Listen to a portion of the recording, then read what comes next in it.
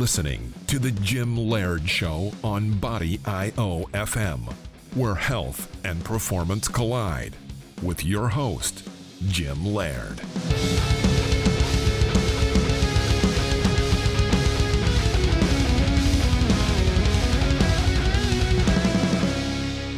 Hello and welcome to another edition of Body I.O. I am your host, Jim Laird, the Jim Laird Show. And today I have on the line Dean Somerset, who's actually from, he lives in my hometown of Edmonton, Alberta, actually Fort Saskatchewan, Alberta, Canada, but most people don't know where that is, and most people don't even know where Edmonton is. So Dean and I will basically clarify, starting off, that a toboggan is something you actually slide down a hill on. It's not something you wear on your head. Something you wear on your head is a toque, okay, for all you Americans out there. Something you slide down a hill on that's made of wood or aluminum is a toboggan. So, as you guys know that you've listened to the show, one of my main goals is to have people on the show, and there might be some background noise. We've got a class that just finished here, so pardon the background noise, but we actually do train people here.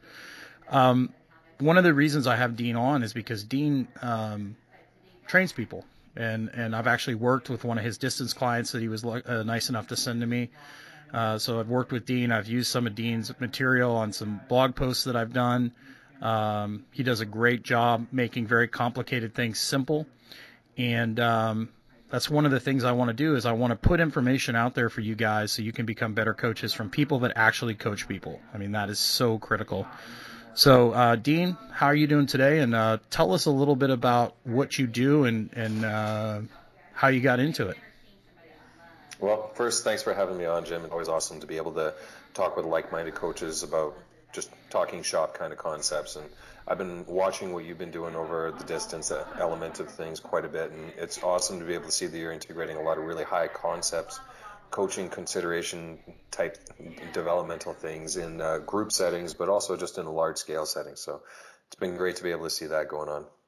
Like you said, I'm from Edmonton, Alberta, Canada, which is kind of halfway between the U.S.-Canada border and the Arctic Circle. It gets down to about minus 40 on regular basis in the winters, and winter's coming quick. So I'm very happy the fact that today, for anybody who knows Celsius, it's about 18 degrees here today.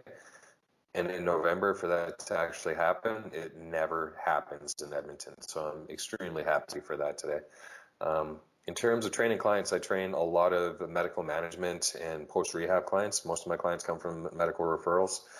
Doctors, physical therapists, chiropractors, they all send me their patients to get them into a gym-based program, proceed with what their training and what their treatment plans have been, and try to get them into that next wellness, essentially. So if somebody is discharged from physiotherapy, I try to take them to that next level of strength and conditioning from where they would be discharged, and make sure that we don't break them and do anything that would cause them to go backwards.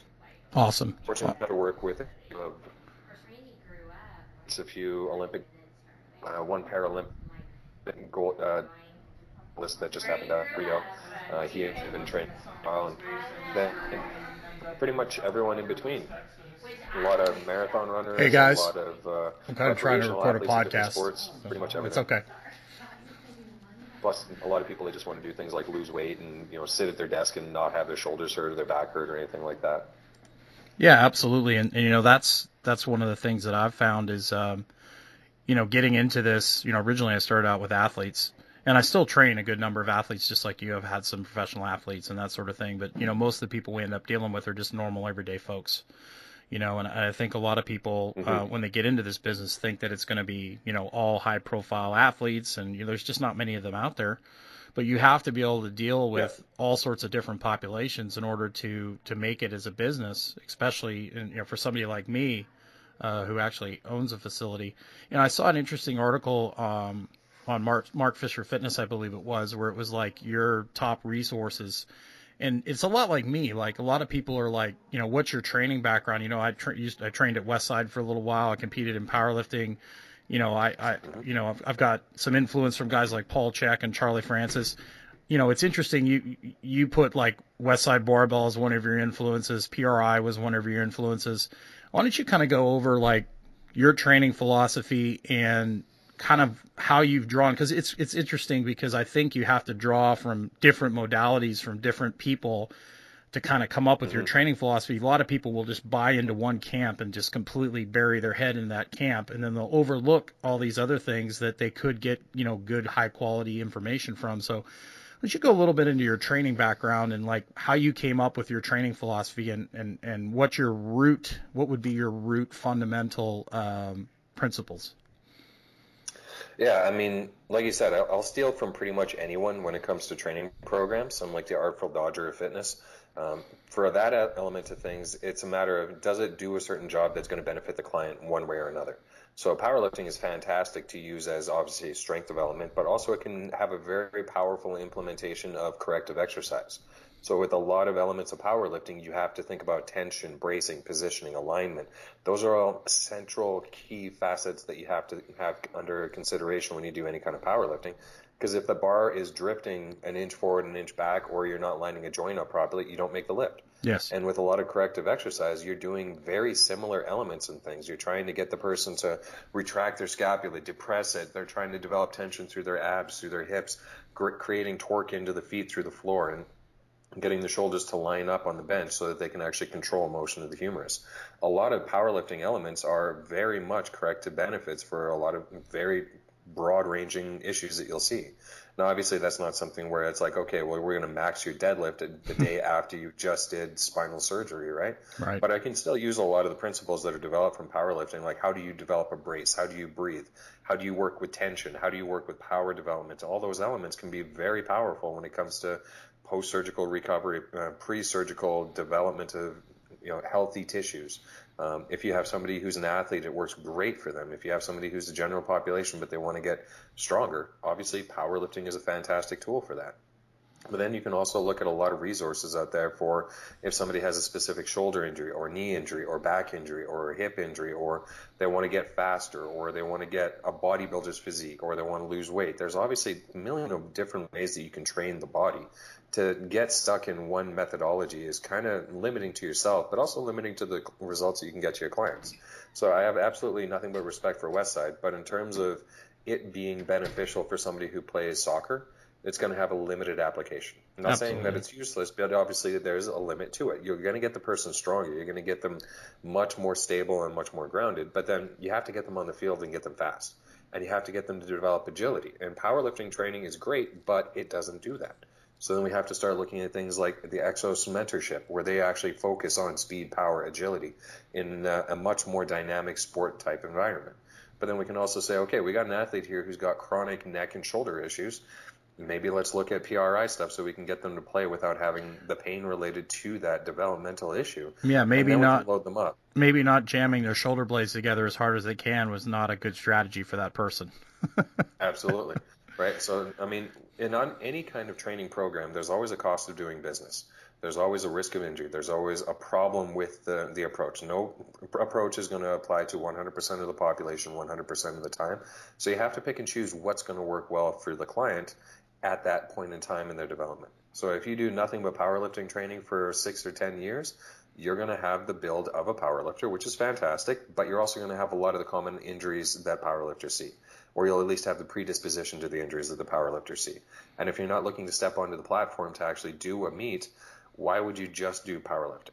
Now, that's nothing against powerlifting because it's fantastic. I involve a lot of the principles when I train myself, but there has to be balance with a whole bunch of other things. You get one body, but there's 1,000 ways you can train it. Absolutely. It's the same thing with a golfer. If you're training to be a golfer the whole time and you're working on having a super mobile spine, there's going to be a price to pay for that. Just like, you had Stuart McGill on your podcast, and he did an incredible job going over the Jefferson curl.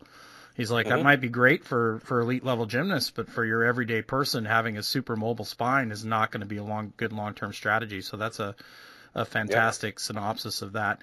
You've done a lot of seminars. I've done a lot of seminars all over the place. Is there any kind of common thing that you see amongst populations that you're seeing when you go and do these seminars or when you work with people? Well, a lot of the people that I work with are trainers. So the people that I see are kind of an anomaly because they're all in relatively good shape. They all take care of themselves in one way or another. Interestingly, we were over in Europe. We taught a seminar in Prague and we taught one in Oslo. And they have a very different sense of how their body moves. Not necessarily saying better or worse, But we actually have a bit of a different training style in North America than they have over there. What's interesting was a lot of the stuff that we use from power and strength development, we say comes from like the Eastern Bloc or like the old Russian style of lifting. They don't do any of that. Like a lot of the guys in Prague, Czech Republic, which is very much Eastern Europe, they look at the North American style of training and say, we want to be like you guys. Meanwhile, we're looking back at them saying, we want to be like you guys. So it's always that interesting dynamic of the grass is always greener on the other side of the fence, right? Yeah.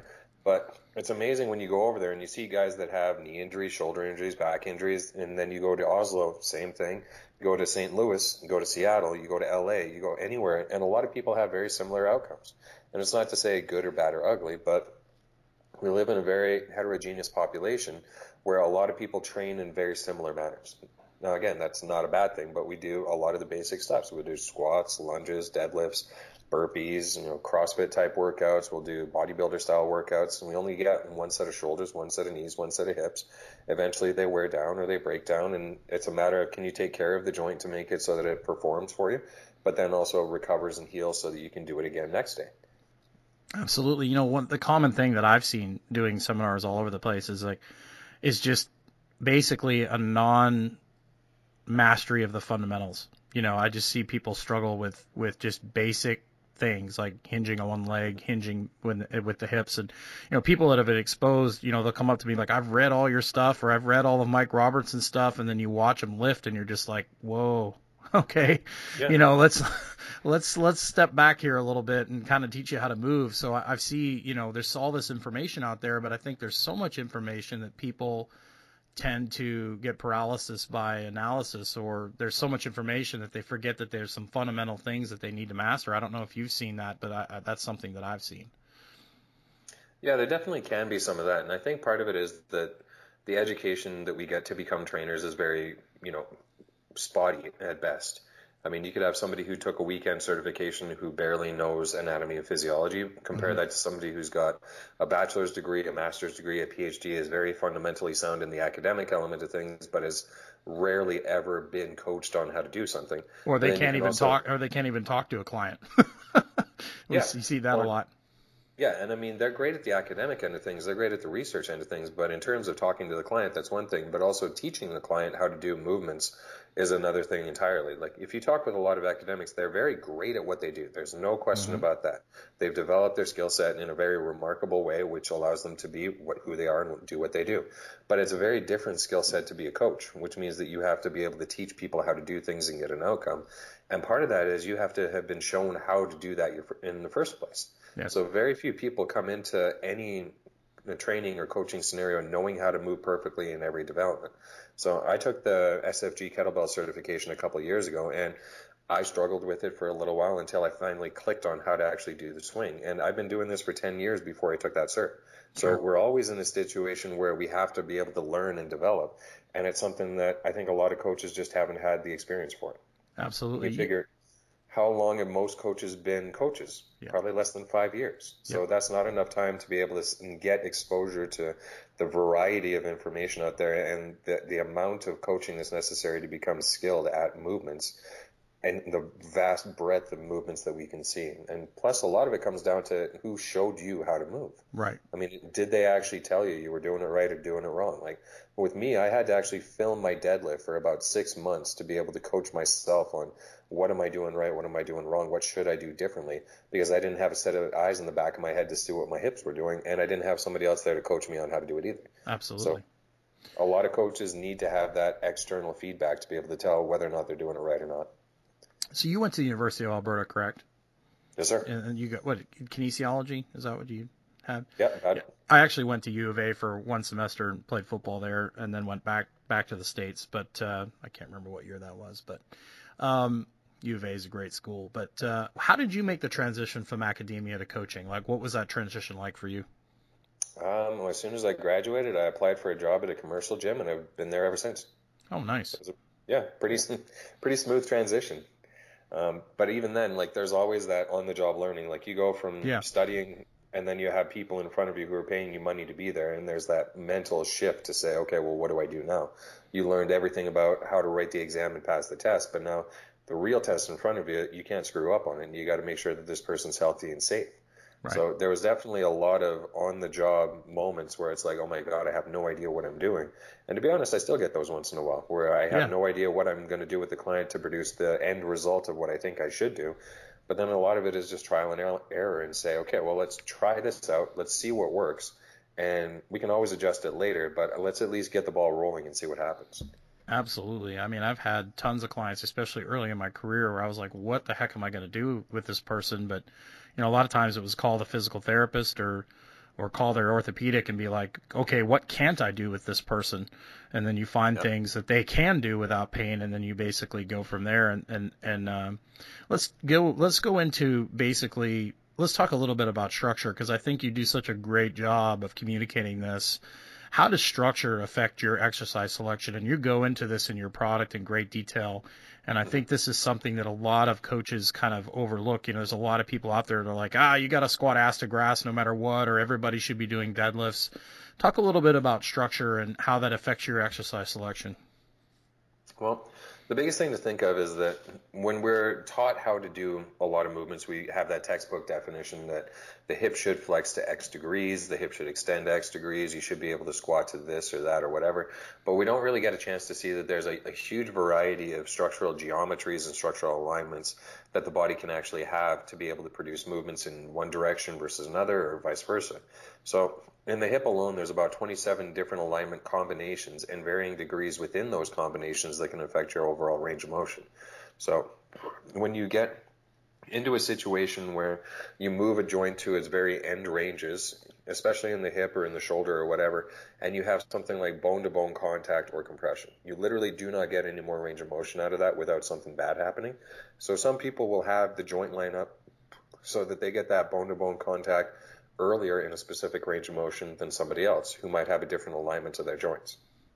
So a classic example of the guy who can squat ass to grass probably has an anteverted acetabulum with an anteverted femoral neck, and also has a shallow socket with a thin femoral neck to allow him to acquire that very deep hip flexion range of motion. Compare that to somebody who's got a thick neck, deep socket, and a more retroverted acetabulum that points backwards slightly.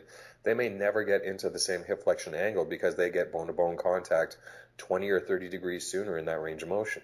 But they might be very good at being able to stand up and bear weight in something like a yoke carry, or they might be great at doing hip extension-based exercise like a hip thrust or even sprinting. And you see some people when they run and they get that great big kickback of the leg really pushing up behind them, and then other people look like the leg doesn't even break 0 degrees.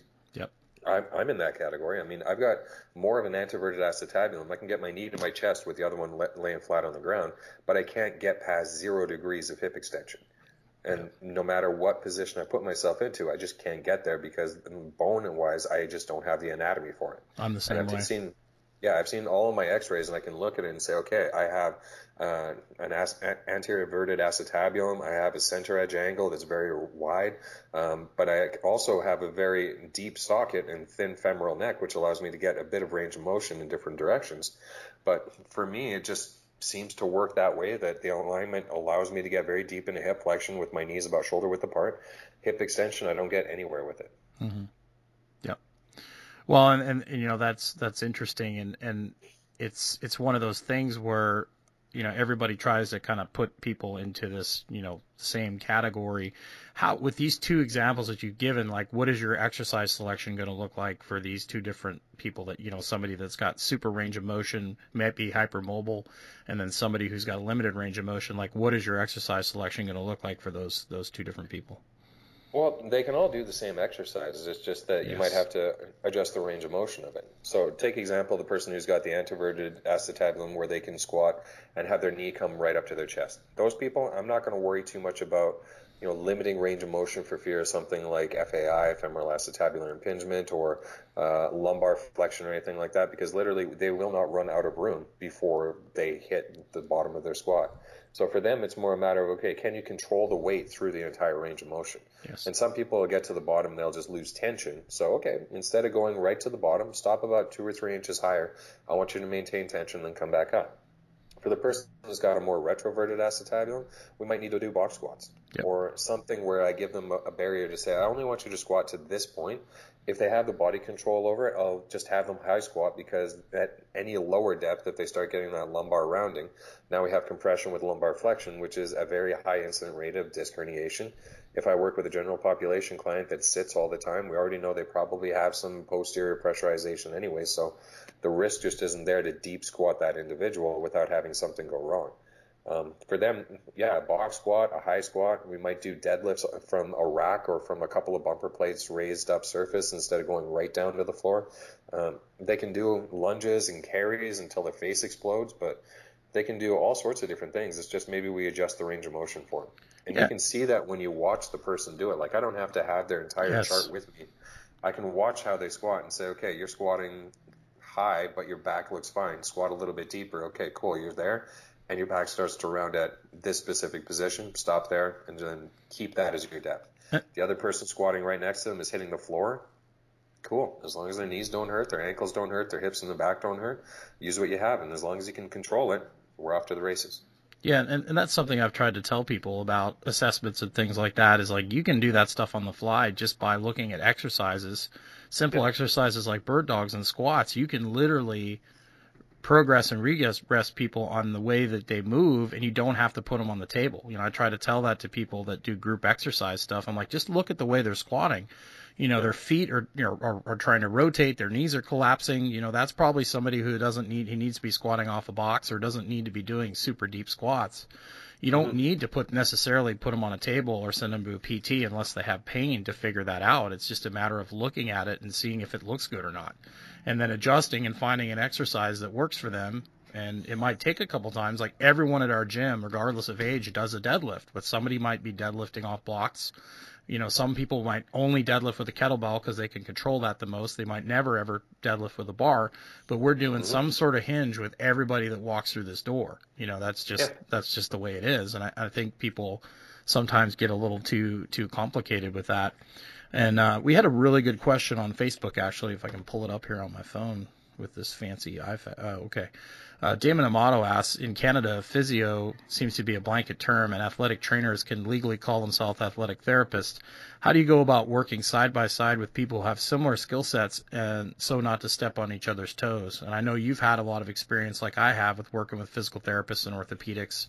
How do you approach that so you build an ally and that you build somebody that you can refer people back and forth to? Yeah, the first part of that where he's talking about athletic therapists and athletic trainers, I honestly have no idea what the distinction difference is. But again, I'm kind of ignorant in that because I don't really care, and I don't really look at it too much, because that's all coming down to governance and board designation and stuff like that. As a trainer, that's not something that I really need to worry too much about. If somebody sends a person to me for gym training, or if I have somebody sitting in front of me who says, I work with this person, I want to just contact them and figure out, what can I do with this person? What are you doing with them? What should I do in terms of updates with you? Or is there stuff I should avoid? And a lot of them will just be really forthright. They'll just say, do these kind of exercises, don't do these, use these coaching cues, don't do these. And cool, that makes my job easier. But then it also gives me a lot of freedom to do the other stuff that I might want to involve with it, as long as I follow the parameters that are laid out by that individual. At the end of the day, I'm going to defer to their expertise first, because they had that client first, and they're also the ones that have the board designation and the governance behind it. So at the end of the day, if something goes wrong, they're the ones who has the butt on the line more than me, due to the fact that they have that board designation or any of the licensing or registration behind it versus a trainer. And that's not to say that I'm going to be reckless or careless or anything like that, but they're the ones who have the biggest stake in the matter, being that they have all of that designation behind them. So I'll defer to what they are telling me to do, and then I'll provide my feedback, and we'll communicate back and forth to be able to say, okay, let's come up with a reasonable idea and reasonable plan. What should we do? And have communication versus it just be a one-sided street. That's At the great. end of the day, I've got a skill set, they have a skill set. I want to learn from them as much as I possibly can. I don't want to fight against them, because what is that going to do? It'll make me look good in their eyes? No, it'll make me look like a jerk and a jackass. So I want to make sure that at the end of the day, I'm able to help whoever it is who's sitting in front of me. And the best way of doing that is communication. If I communicate with the people who are also invested in that individual and work with them to find the best plan of attack, it's a win-win no matter what. Absolutely. What advice would you give to people that run like group classes and or like fitness classes as far as, how they deal with large amounts of people where they can't do like a, on the table type assessment? What kind of advice would you give them? Well, the great thing about that is that you don't have to do a very detailed assessment on everybody, especially in a group setting. But what you can do is break people up into very specific subgroups.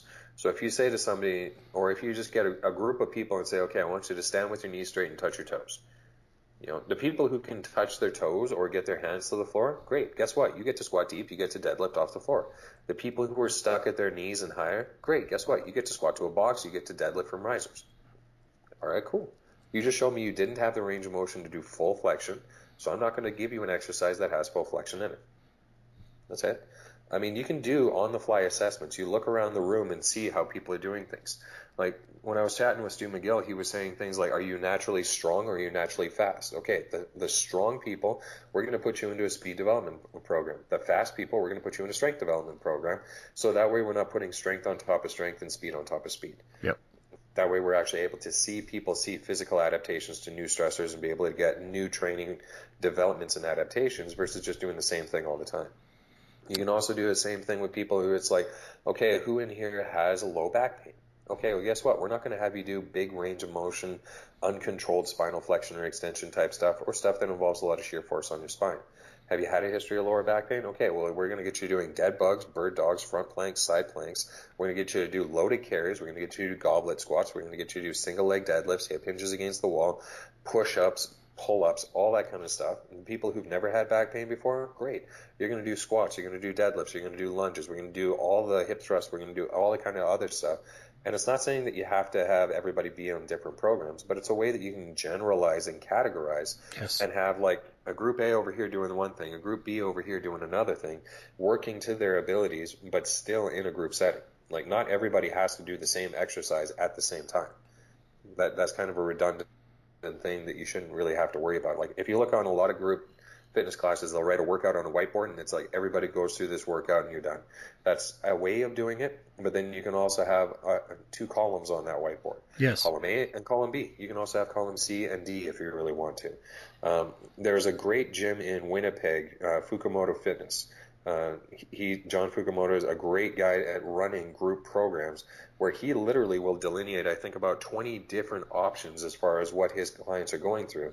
And then he'll write out different workout tracks for those different programs based on where the client is. So for them, it might be an FMS score. Do you have a movement intolerance? Are you looking for weight loss or muscle gain? And then he'll have the program listed out like the A, B, C, D, E, F, G, H all the way across. And if you're in team H, you know what your workout is for that day. If you're in team B, you know what your workout is for that day.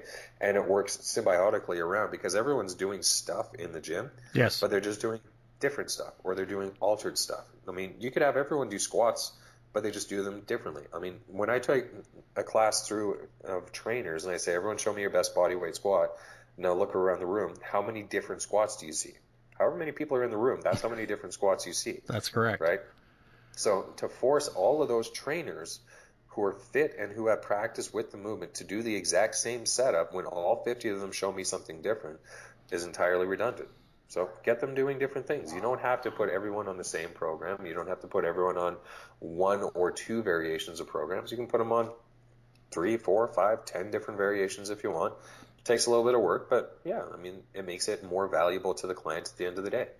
Absolutely. It's not that hard to have progressions and regressions for every exercise, and it's not that difficult to have different, conditioning programs. We do a lot of that stuff at the gym where we've got, for people that want to get in a little better shape, they can do a finisher at the end that's A, and they can do, if they want to get stronger, they can do some drags and pushes. Giving people different options is not that difficult. It's pretty easy to do. So, and that's what we do as coaches too, right? Yeah, absolutely. And being able to adjust on the fly, I think one of the things that people have as a problem is like, client A, just had a baby and they didn't sleep all night, and the client comes in, they don't necessarily have to do that training that day. They could do an extended warm up and do some, go outside and do some sled dragging and go home. they don't necessarily have to do the training that day if they don't feel great. So I think a lot of people get so caught up in what's on the paper that they overlook what that client needs on that day, and it's not that difficult to be flexible. So Yeah, and well, the funny thing is that the trainer wrote what was on that paper anyway. yeah, So they came up with the program, and they're like, oh, well, now I have to stay with what's on the training program. No, you wrote that up. You can change it if you want. You are in complete control of whatever that program is. You can change on the fly or not. If it's a program that's coming from a top level coach or whatever, like, you're still going to change that program on the fly based on who's in front of you. sure. That's one of the things I was lucky when I was at Arizona, and I worked for a guy named Brad Arnett, who works. He has his own gym in Wisconsin now, and every workout was structured, but everything changed according to how that athlete was doing on that day. If the athlete was, grinding reps out, we'd lower the weight. If they were flying up, we'd add it.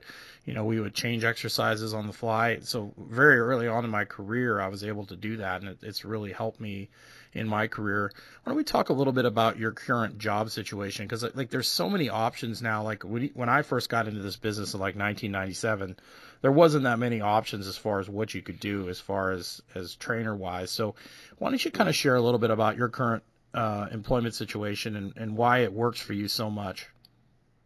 Well, I work in a commercial facility here in Edmonton. It's called World Health. There's 10 different locations across Edmonton and also I think 12 across Calgary. I work at a commercial gym because it works for me. I'm able to come in, train clients. I don't have to pay a rent. I don't have any overhead costs associated with anything. All of the accounting is done for me. All of the management is done for me. Reception is handled. I don't have to worry about paying a lease or a rent or anything like that.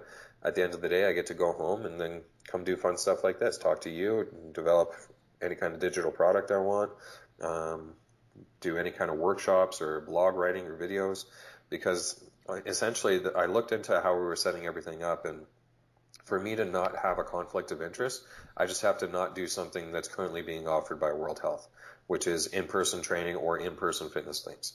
So if I'm training somebody else in a facility within Edmonton, that would be a conflict of interest. They'd have a problem with that. But because I'm doing stuff like this and they don't offer any complimentary services that are anywhere near what it is, there's no conflict of interest. So it's like somebody at a gym getting mad at somebody for having a job as a bartender. If they don't have a bar in their facility, why would you get mad at that person? That's their own private time and their own resources. So for me, it works out really well. I'm able to do what I want to do. I'm able to have a whole bunch of different options as far as how to develop income and how to generate my own professionalism. And they're very supportive in everything I do because they know that it leads back to them in one way or another. I've got a lot of people that have come in to train with me because they've seen something that I've written online, or I've had a Skype consult with them and they've flown from like Toronto, or from one guy came up from Florida just to be able to have me take him through a workout or take him through a consult. And then I've had trainers start working with us too who came in because they wanted to work near me. So that's pretty cool to be able to do. So they see that there's a big benefit to it. I'm not conflicting with them or taking business away in any way, shape, or form. They love it. That's awesome. And so I get questions from young trainers. I want to open my own gym, and as a gym owner, man, it's a whole, you talked exactly about leasing and doing your own taxes and then having to deal with employees.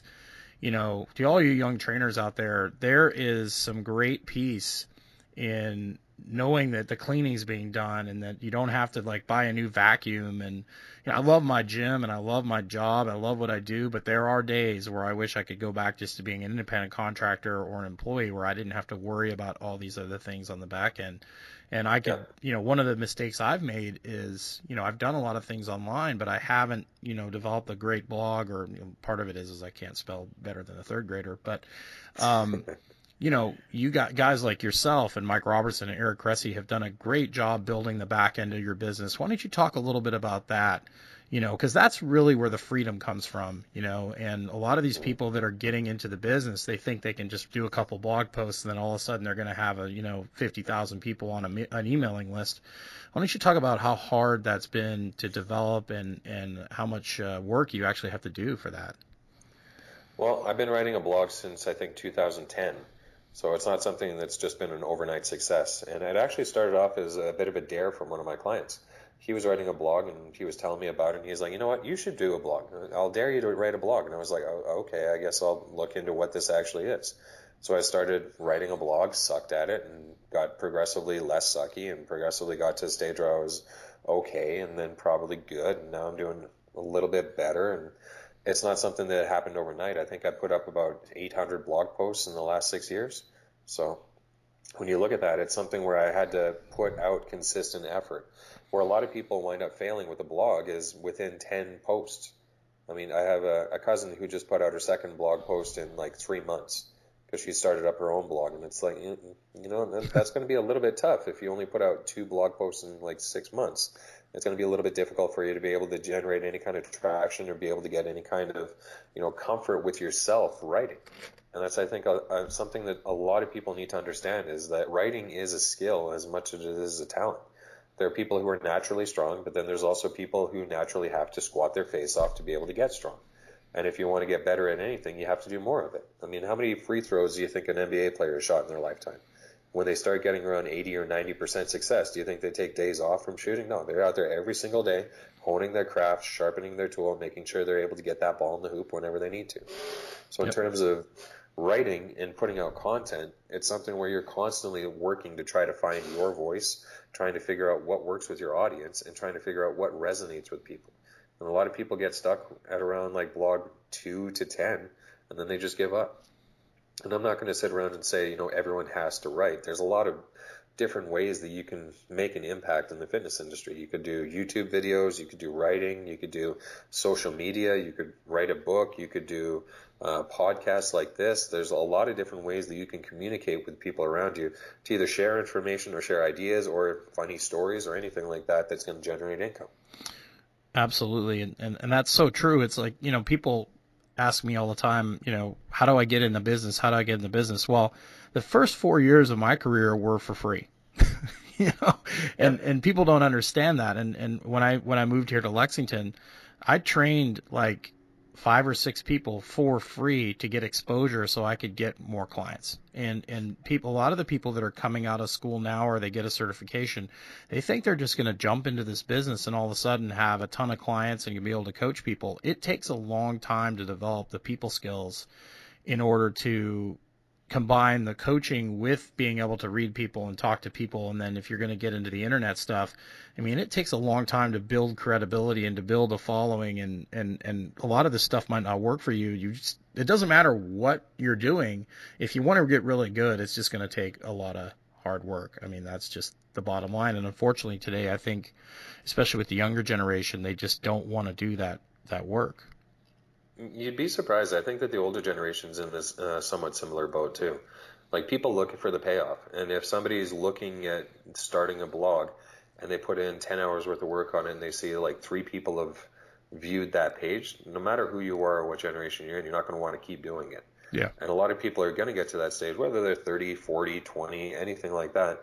It's going to be a little bit of a turnoff when you don't see that instant gratification. We all kind of feature into that. That's just human psychology. The thing that a lot of people also need to realize is that, this isn't something that's going to happen overnight. Like I said, I've been writing since in 2010, and it took me 2 years before I had my first article published on T Nation. And that was only because I'd written about 120, 130 blog posts to get to that point where my writing became good enough to submit something to them to be able to say, okay, well, here's a piece. Then it took another 3 years before Men's Health contacted me to be able to write even just a short quote for them for an article that they were already writing. And then 2 years more for that to be able to write an actual article for Men's Health. So it's not something where it's like everything comes at you at once because you wrote your first blog post and it amazed everybody to the point where they think that you're the next like J.D. Salinger or something like that. It's not going to happen. Like if you're a very gifted writer, fantastic. You're a very gifted writer. You're one of the LeBron Jameses of the world who can actually be excellent at what they do and not have to, curse and push as hard as the average person. But at the same time, he still has to put his work in. You still have to put your work in. Like I can look at everybody who I know who's a great writer who has a really strong presence and their work ethic is off the charts. Yes. So it's something where they devote a lot of time and energy into doing their craft. It's not something where it's just, I'll roll out of bed, write a blog post and then go about my day. It's, they put time and energy into that kind of stuff because they know that if they put the time and energy into it, it's going to pay off. Yep. But you have to plant the seeds and wait and wait and wait before you can actually harvest. So planting the seed is right in that blog post. Absolutely. Why don't you tell us a little bit about your product that you and Tony have done? It's basically filming of your seminar. Give us a brief overview of that, and just talk about the benefit for coaches and trainers, and even for people that just want to move better. Well, this was a continuing education resource workshop that we put on. It was actually filmed in Oslo, Norway. Before that, Tony and I had taught in Seattle, Los Angeles, Chicago, Edmonton, Boston, St. Louis, a couple other places. So we'd had a chance to really refine down what we were talking about and evolve and evaluate and adjust it to make sure it was the best experience we could possibly provide. And I think we really delivered a high level of service and information with this. So it's called the Complete Shoulder and Hip Blueprint, and it's exactly what the title says. It's all about shoulders and hips. So Tony Gentilcore worked at Cressy Sport Performance under Ed Cressy and Pete Dupuis, and he was one of the co-founders. And I can't think of anybody who's had more experience with more shoulder-related clients and then somebody who specialized in baseball players. You think about the number of overhead athletes that he's seen in his day, as well as the complex issues as far as like post-surgical, post-injury, thoracic outlet, all that kind of stuff, how they train their clients, how they work with, and not just the baseball guys, but the average Joe meathead clients who want to just get stronger and fitter and push more weight around and look better. What's the training difference between those two? And it's remarkably different. So like we were talking earlier about using Westside to train a soccer player, you can for a certain point, but then you got to switch it up. So using a general bodybuilding program for a baseball player doesn't work that well after a certain point. Same as doing a baseball training program for somebody who's general pop. Absolutely. So on the day 2 of the workshop, I take over with hips, and we look at a lot of like individual structural variations, how you can tune a person's positioning to what their individual anatomical considerations are, how you can get people to deadlift and squat in a relatively decent manner without having them have pain or problems, and increasing their ability to perform. And a lot of the time it might mean, you don't deadlift off the floor, you deadlift off of risers, you squat maybe to a box instead of all the way to the floor, but you play with what the person's individual anatomy gives you, and you make them give you the most benefit that they possibly can. Yeah, and a lot of times people don't realize is if you get somebody strong in a position that they're good at, it might open other things up. I've seen people, all the time that can't hinge on one leg, and all of a sudden they do some box squats for a couple weeks, and then all of a sudden they come in one day and bam, we're doing a warm up, and you ask them to hinge, and all of a sudden they've got it. So a lot of times if you strengthen what's good, the body kind of figures out other things too, and instead of focusing on what's bad, reinforce what's good, and a lot of times the brain figures things out on its own. Yeah, absolutely. So it's a video workshop series. There's 11 hours of content in this. It's available for continuing education credits for the NSCA. I think it's a resource that's going to become an instant classic, and a lot of trainers are already picking this up. I think we've already sold 500 copies so far in less than a week, so Nice. It's something that's proliferating in the industry, and I'm really happy with how it's turned out, and I think a lot of people are very happy with the content as well. Absolutely. There'll be a link to the product in the show notes. Now we're going to go off the rails a little bit because that's what Canadians do. Just to give you guys an idea of, I grew up in the Edmonton area. I was originally born in Ontario, in Red Lake, Ontario, which is the middle of nowhere. It's east of Winnipeg, and probably half the people don't even know what we're talking about. Then I lived in Winnipeg till I was about the 3rd grade, and then I moved to Edmonton, Fort Saskatchewan, just outside Edmonton. And if you want to get a good idea of what Dean and I have dealt with, you just watch a show called Ice Road Truckers, and you will basically see the fun and excitement of only having several hours a day of sunlight in the winter. And if you go more north, go up Peace River and you go up to like Yellowknife, you don't get really any sun. And then in the summertime, the sun never goes down. So and then the mosquitoes and all that fun stuff. But it's a very interesting place to grow up, and I miss especially the people in Canada. I think there's something about cold weather that just does something to you, character-wise. And so that kind of gives you an idea where we're coming from. And so Dean, how I don't get to watch hockey very much anymore. It's very sad. Well, part of the reason is the commentating down here in the States is just terrible. I mean, there's no Don Cherry. There's no, we just don't have the commentators. You should be happy there's no Don Cherry then. Well, I like Don Cherry, but I mean he just comes on, does his coach's corner, but like the regular hockey commentating isn't what we'd call highly upstanding down here. But yeah. how are the Oilers looking this year? I mean, I grew up in the Gretzky era, Messier, Grant Fuhrer. I mean, are they finally starting to do something? Well, they were top of the league for a couple of weeks this year. Oh. So they had a really strong start, but they just lost 3 in a row. So, it might be one of those, what's old is new again, right? But, yeah, we're always hopeful. They got this brand new $500 million arena, so we got to hope that they can actually do something in it. Otherwise, it's going to be another debacle. But, yeah, there's always hope. Yes, there's always hope. And I tell you what, like the rest of the world loves soccer, Canada and hockey, and Dean, I'm sorry that you didn't play hockey growing up. I'm surprised they allow you to stay in the country. But yeah, I'm on thin ice, so to speak.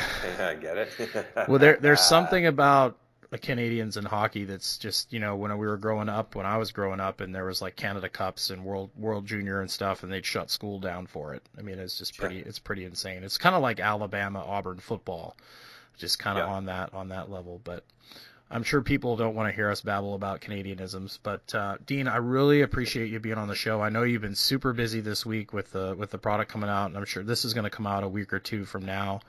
So, but check his product out, check his blog out. He's got a lot of really good practical information. A lot of his videos are super simple, like some of the squat tests and stuff are really easy to figure out how you can squat better. It's super simple stuff. He's taking really complicated things and making them really simple. And he's got a lot of experience. Him and Tony have worked with, hundreds, if not thousands of people, and they've done seminars all over the place. So I'm glad to have you on, and I'm glad to put this information out there so people can basically, get better and improve themselves. My absolute pleasure for being here, man. Thank you very much for being willing to have me on and sharing information like this. Oh, no problem, man. Have a great day.